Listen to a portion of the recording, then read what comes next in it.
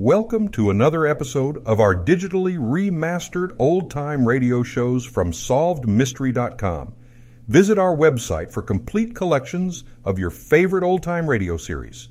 Remember to follow us so you won't miss new releases from SolvedMystery.com. This is Harry Marvel, CBS, London, July 29th, 1588. Somewhere in the English Channel at this moment, under cover of darkness, Sir Francis Drake and the English fleet stand face to face with the Spanish Armada. The decisive battle between Elizabeth of England and Philip of Spain, the battle which will decide the fate of Europe, the fate of the world for 1,000 years, is about to be fought. Before another day is done, we will know whether or not the sun will rise again. July 29th, 1588. CBS is there. Sir Francis Drake faces the Spanish Armada. Alone, her fleet at bay in the English Channel, Britain girds to meet invasion. CBS asks you to imagine that our microphones are there sharing one of England's finest hours. All things are as they were then, except for one thing. CBS is there. This broadcast, the fifth of a special summer series produced and directed for Columbia by Robert Louis Cheon, is based on authentic historical fact and quotation. And now, London, July 29th, 1588, and Harry Marble. This is a night England will never forget. This is a night during which no one has slept. All hearts, all minds, all eyes wait for the dawn. Because when the sun first streaks the English Channel with light, the two mightiest fleets the world has ever known will engage in the greatest sea battle of all time. This epic battle will be the climax of action which has been continuous in the English Channel for 9 days, ever since the sails of Spain loomed out of the sea off the beaches of Britain. A cloak of naval security has been flung over this 9-day action in the Channel by the English Admiralty. We know little of what has happened. We will know nothing more until dawn. But here beside me now is Sir Walter Raleigh, Commissioner of Cornwall, Commander of Plymouth, advisor to the Queen, and her emissary to the New World, America. Sir Walter, we know that you are about to leave to join the fleet for the morning's action. We also know that you speak for the Admiralty and can give us information without violating censorship. Will you, sir, give us a picture of what has happened up to now in this solemn moment of England's history? I would say, sir, in all frankness, that we have succeeded to this moment in evading the Castilians. You mean, Sir Walter, that Drake is refusing action? Not refusing. Shall we say simply postponing? You may depend upon the Admiral to engage in his own good time. Well, is it true, sir, that the Spanish fleet outnumbers Her Majesty's ships? Well, that, sir, is restricted information. But we have conflicting estimates, Sir Walter. Some reports put the Spanish fleet at 90 to England's 22. Others say the Armada has 130 to Drake's 90. Would you care to comment on that? Well, let us simply say that Philip of Spain has considerably more tonnage, but that we have considerably more speed. Well, isn't it also true, Sir Walter Raleigh, that the Spanish Armada is really a floating army? Well, the Spanish galleons literally swarm with thousands of fully armed and armored soldiers. Once their ships have grappled with ours, it is their intention to board us and overcome our crews at close quarters. But Drake's strategy is to avoid this, isn't it? To keep his distance, to seize every advantage of wind, and to smash the Armada with his guns. Is that correct? Well, that is, shall we say, a rather interesting assumption. It is not correct, however, to refer to Drake's strategy. Howard of Effingham is Lord High Admiral of the English fleet. Sir Francis is his first operational lieutenant. But enemy information would seem to indicate, Sir Walter, that the Spanish Prince of Parma is waiting at Dunkirk with a fleet of flat-bottomed barges and some 30,000 infantry and cavalry. Well, that information has come to our attention also. Well, if Drake cannot contain the Armada, the Spanish fleet will then proceed to Dunkirk, won't it? Pick up the barges and their troops and then attempt an invasion of the beaches of Britain? I would prefer, if I may, to speak at some length to that point. By all means, Sir Walter. Philip, to be sure, believes that because he's taken Africa, Sicily, France, Flanders, and now sits astride the stricken and bleeding continent of Europe like a colossus, he will soon be setting his daughter on the throne of England. He fancies himself carrying from the new world's virgin soil the seeds I planted there in Virginia. But the Spanish sun, I fear, is conducive to hallucinations.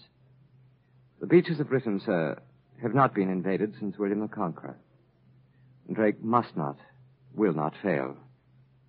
And should he, by some foul circumstance, fail, should this blessed isle be defiled by Spanish boots, our last ramparts will be the bodies of our men. We shall fight them everywhere. And in the end, we shall throw them back into the sea. Britain, sir, We're not born to be slaves. Thank you, Sir Walter Raleigh. Here in our CBS studios in London, this critical morning of July 29th, 1588, there is still no news of action in the English Channel between Sir Francis Drake and the Spanish Armada. The news blackout imposed by the Lords of the Admiralty continues. But there is no blackout on faith in England tonight. Everywhere in England tonight, from John O'Groats to Land's End, from Eddystone to Berwick Bounds, from Lynn to Milford Bay, the church bells are ringing as Britons everywhere turn to God in this, their hour of supreme trial. For the sound of the church bells of the ancient walled town in Canterbury, for the service there now in progress, we take you to Canterbury Cathedral and Jackson Beck. This is Jackson Beck in Canterbury Cathedral. Here in this magnificent Gothic structure, shrine of Thomas a Becket and center of the new Protestant church, the people of Canterbury are waiting for the Archbishop's invocation. This is an unforgettable sight. From the balcony where I stand, I can view a sea of heads bowed in silent prayer. The great waxen tapers throw their eerie, flickering yellow light over the supplicants and send weird, dancing shadows high into the vaulted ceilings of this old, hallowed edifice. If you were with me now, watching this spectacle, you would feel as I do, that here is the spiritual soul and heart and strength of Britain in this solemn hour. The bells have stopped ringing now. A figure almost lost in the immensity of this space steps into the pulpit and faces the worshippers. It's the Archbishop of Canterbury. His face is set, sober and stern. And tonight he reads from no text. Oh, merciful God, the Archbishop speaks. In this our hour of travail, we turn to Thee for deliverance. We of England have sought to worship Thee in our own way, and according to our own conscience, as free men should, as Thou hast given us the right. But there are those who in their pride and lust for earthly power would chain and fetter us. We did not wish to sound the trumpet of war. We did not wish to take up the sword. But having the issue thrust upon us, and treasuring freedom to worship Thee more than life itself, we rise to meet the hosts of the invader. We know that Thou wilt hearken to our prayers, O merciful God. We know that under Thy benediction and guidance, the enemy will be vanquished, and that we shall continue to worship Thee in Thy sacred house. Amen. How perfect is the Lord, His covenant is true. The Archbishop of Canterbury has concluded his invocation. His words strike the keynote of England's stake of religious liberty in this war with Spain. The service here in Canterbury Cathedral continues with the singing of the Canterbury tune from Estes Psalter. This is Jackson Beck in Canterbury, returning you to Harry Marble at CBS London. This is Harry Marble. Still no word from the Channel, but England knows that her ships are ready for anything that will come. And in a shipyard now, somewhere in the British Isles, is a man who can tell us about them. He is Master Shipbuilder Andrew McTavish, and our CBS correspondent Ernest Chappell is standing by to interview him. Come in, Ernest Chappell. This is Ernest Chappell. Standing beside me in this shipyard somewhere in England is Master Shipbuilder McTavish. Aye, but I'm not a man for words. I build ships. So I'm told, Mr. McTavish. You had a hand in building Drake's flagship, the Revenge, didn't you? Aye. I had a wee hand in it. I helped put down her keel and set her beam, and I shaved her masts and hammered her planks, and I had to fling it as far as in the rigging. Here are the calluses on my hands to prove it. But I wouldn't have you think that I did it all alone. Nay, man, those other good lads here in the yard had a bit of her, too. Well, what does the Revenge look like, Mr. McTavish? Can you describe her? Well, I'll give you what information the census will allow. And like all the ships of the line, the Revenge is painted green and white, the colors of the House of Tudor. Mm-hmm. And she has the royal arms blazoned on her stern, and gilded British lions carved on her bow. The hungry lions this morning, hungry for Spanish meat. And how do you think she'll stand up to the Spanish men of war, Mr. McTavish? She'll dance. A bunny heel and fling around them. Now, mark my word, though. And so the triumph and the Ark Royal and the Swift Shore and the Victory and all the rest of Drake's beauties. They're faster and surer and swifter than the floating Spanish castles with their poop decks high out of the water. They're no ships for slaves, but for free men. And we, the men who built them, say this to you. Have no fear. They'll not fail England this morning. Thank you, Master Shipbuilder Andrew McTavish. This is Ernest Chappell returning you to Harry Marble in CBS London. This is Harry Marble. Still no news from the English Channel. 4 million Britons in British homes are waiting for news, but none waits more anxiously than a Welsh mother in the village of Nantiglow, Wales. We take you now to Nantiglow and Michael Fitzmaurice. This is Michael Fitzmaurice in the home of widow Agnes Montgomery in Nantiglow. Nantiglow is a remote inland town in Monmouth Borough, far away from any city. And widow Agnes Montgomery's house is a humble one, with whitewashed walls, hard earthen floor, and thatched roof. How many sons do you have, widow Montgomery? 3 I had, and now but 1. This night he serves with Drake. And the other 2 boys? They were Bert and Hal. They too sailed with Sir Francis in bygone years. What happened to Bert and Hal? From Plymouth Sound, Bert sailed with Drake and good ship Pasha at Whitsuntide. He has never come back. He was found dead on the plaza at Nombre de Dios. A Spanish knife was through his heart, but his hands were clasped about a Spanish throat. And Hal? Hal fought, same as Bert, for Drake. He was taken of tropic fever at Dominica, aboard the Elizabeth Bonaventure. And so now is left to me only my last, my Alfred, who this day stands with Drake on the Revenge. Would I myself could take a pike or pull rope, but I am an old woman and weak, and I have naught to give, except my sons and my tears. And those I give. I hope Alfred comes back to you, widow Montgomery. God willing, let it be so. But if it be or not, he will not be found wanting when the time is come. He is a brave lad, and he sails and fights for a brave captain. Thank you, widow Agnes Montgomery. All England shares your faith in Admiral Drake. And in the Green Mermaid Tavern in Plymouth right now is a man who can tell us more about him. This is Michael Fitzmaurice in Nantiglow, Wales, switching you to the port of Plymouth and Frank Gallop. This is Frank Gallop in the Green Mermaid Tavern, Plymouth. The Green Mermaid is a typical English waterfront tavern, a pleasant and friendly place with its oak panels and deep bays, and the cavernous fireplace on which the great wood fire always burns. Here there is the smell of mellow ale and the salty sound of seaman's talk. And here, sitting across a rough-hewn table from me, is an old sailor, Boatswain George Spry, late of Her Majesty's Navy. You say you sailed with Drake, Boatswain Spry? I sailed the Spanish Main with him and through the Indies and to the New World of America. I fought the Spaniard with him at Calais de Lima and sacked Valparaiso with him till our ship was ballasted with all the doubloons in Castile. And were it not for the fever which took my leg, by God's grace, I'd be in the Channel with him tonight. Well, then, Boatswain, it follows that you know the Admiral well. What can you tell us about him? The Admiral has a nose for the wind and a heart like a rock and the hate of a Spaniard. Well, Boatswain, I understand that you were here in Plymouth when the Armada was sighted and Sir Francis Drake was first told about it. I was standing on Plymouth Hoe when the news came in.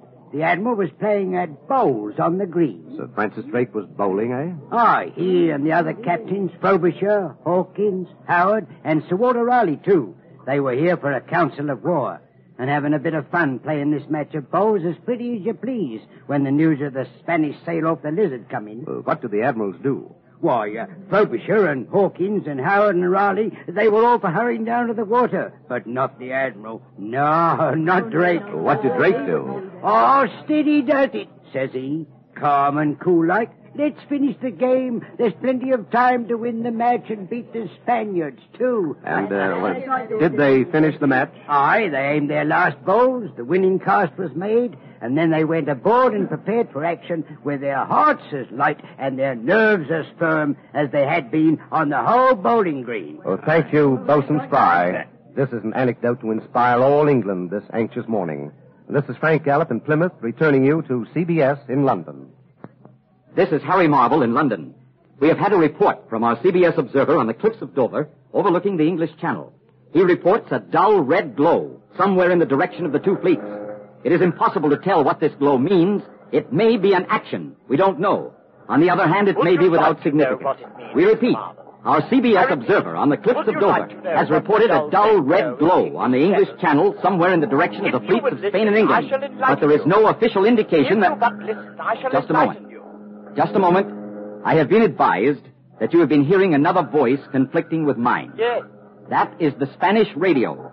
Radio Spain intruding on our shortwave transmission. Radio Spain. This intrusion comes from the powerful is Radio shortwave transmitter at Barcelona, with regular enemy propaganda broadcasts directed at the British Isles. The voice you hear is that of the British traitor in the service of Spain, Sir William Stanley. The English Channel. Fortunately, we can cut out this interruption in a moment, but while we're shifting our shortwave transmission frequencies, you may be interested in hearing what Sir William has to say. Thank you, Mr. Marvel. I can now announce with complete accuracy that the Revenge, flagship of the English fleet, is on fire in the English Channel. The battered remnants of Lord Effingham's much-vaunted naval squadrons are fleeing northward in cowardly flight. The intolerable affronts which the seamen of England have offered Spain for 30 years are at an end. The capture of Philip's treasure ships, the raiding of his colonies, the open assistance to his rebels are finished. Britons, lay down your arms. Do not resist.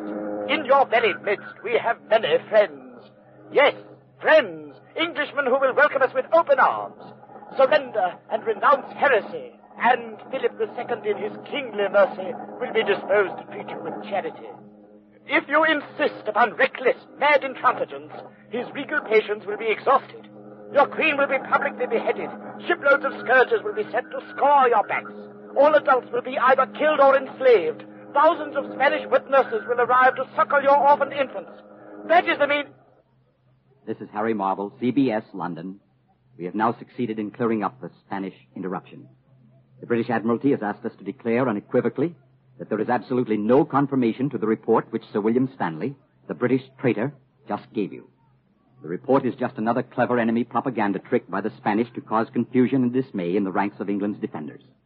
As far as we here in CBS London are concerned, there is still no news of any action whatsoever in the English Channel. Now, after this unexpected delay, CBS, with royal permission and in cooperation with the British Broadcasting Corporation, takes you to a military camp somewhere in England where Her Majesty Queen Elizabeth, on this fateful morning of July 29th, 1588, is about to address her people over a national hookup of the BBC. The next voice you hear will be that of Bud Collyer, our CBS correspondent on the scene. Go ahead, Bud Collyer. This is Bud Collyer. I'm standing on the balcony of a castle, which is the headquarters of this rallying point of the British Home Guard. The Queen is expected momentarily. A flourish of trumpets will announce her appearance. She will come out on this balcony and speak to all England via the BBC microphones, but the great crowd below will also hear her voice through loudspeakers spread around the grounds. On those grounds now are thousands of the Queen's men in cassocks of pale blue, Kentish and Yorkshire broadcloth, and buckskin jerkins and canvas doublets, their helmets glinting in the light of the sun. It's the Queen, Queen Bess Gloriana. She's just come out on the balcony. The Lord of the Castle is with her, also her Secretary of State, Lord Walsingham. The crowd has seen her. They're cheering. Listen to that ovation.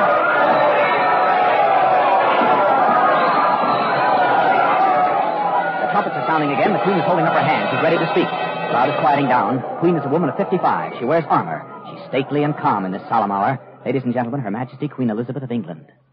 My loving people,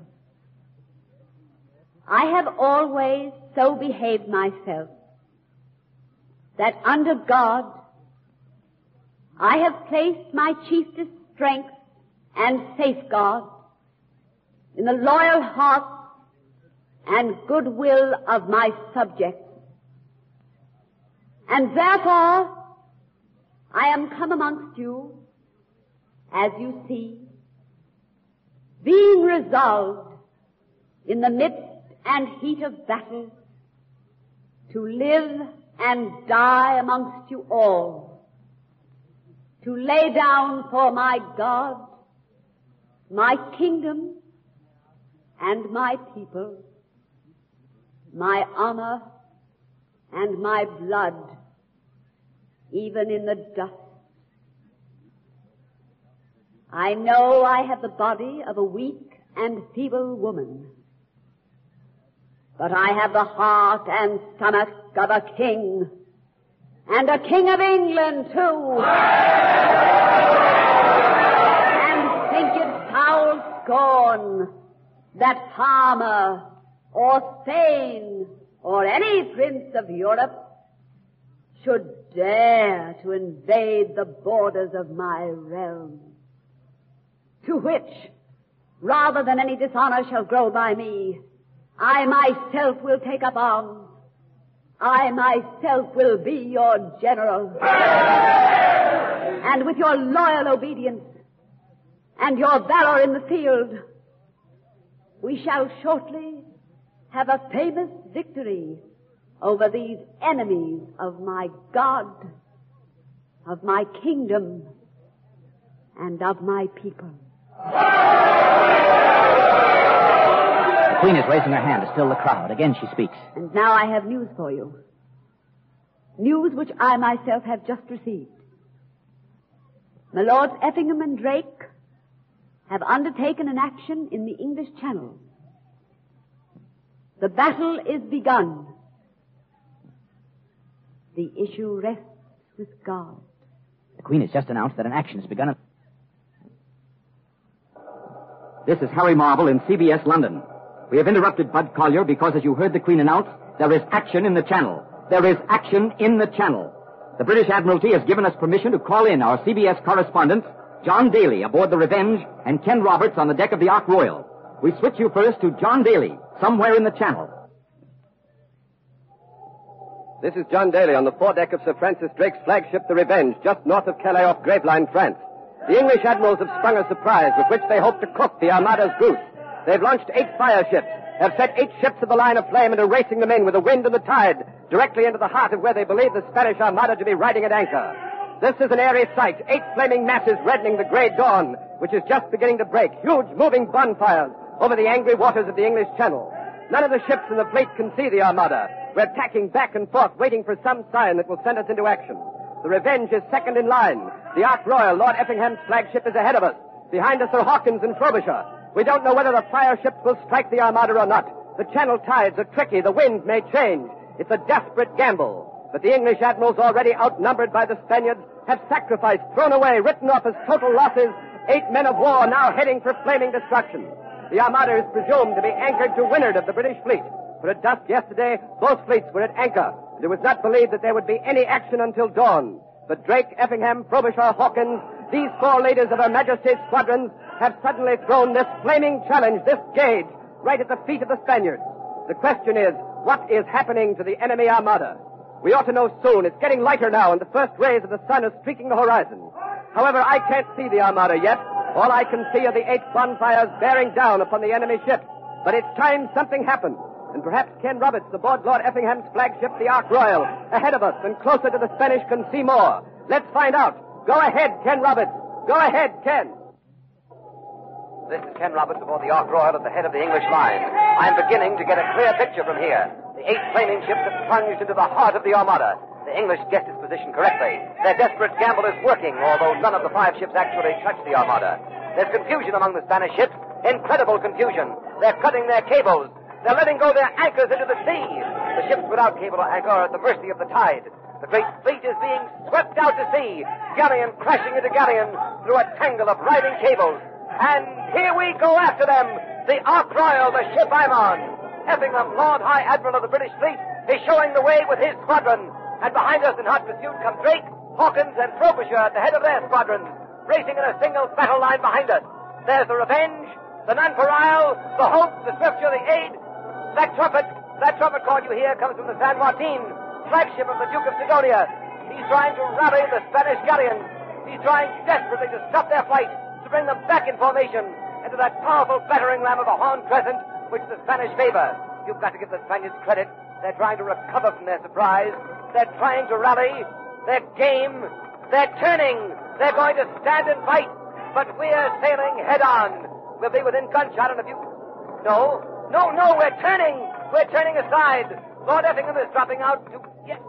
Yes, there's a crippled Spanish galleon damaged in the fight of the Armada. It's drifting this way.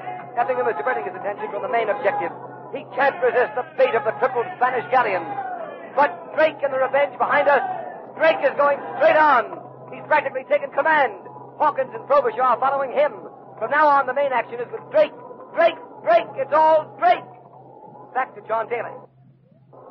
This is John Daly aboard the Revenge, and the hour for which Sir Francis Drake was born has come. We're moving straight in for the Armada, barely 100 yards away. The Spanish are firing on us, and their shot is screaming across our decks.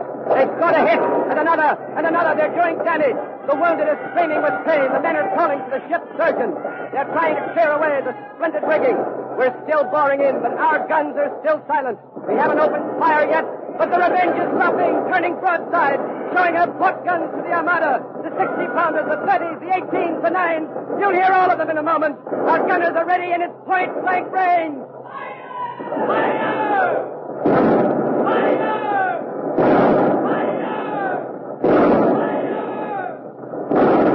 We're out of range, but behind us the ships of Drake's squadron following our lead are pouring broadside after broadside into the San Martin, the San Sebastian, the San Matthias, and Maria de la Rosa.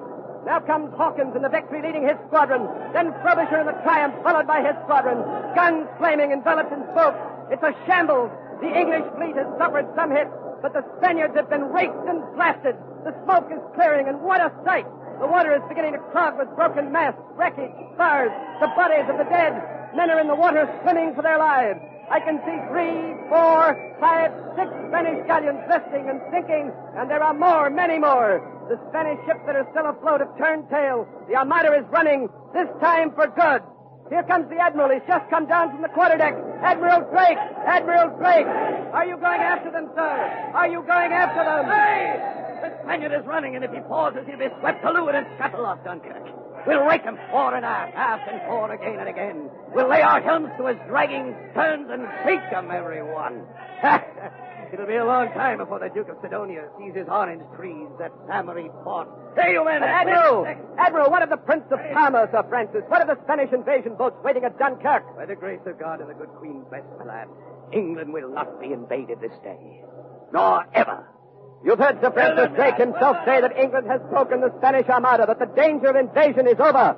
The Admiral is moving about his men, talking to the wounded, comforting them. July 29th, 1588.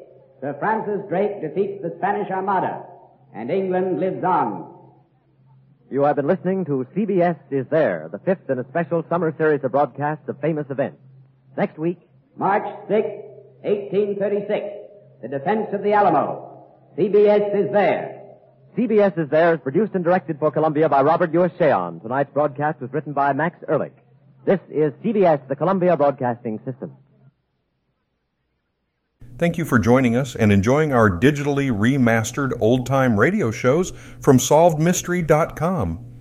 Please remember to leave us a review and to follow us for frequent releases.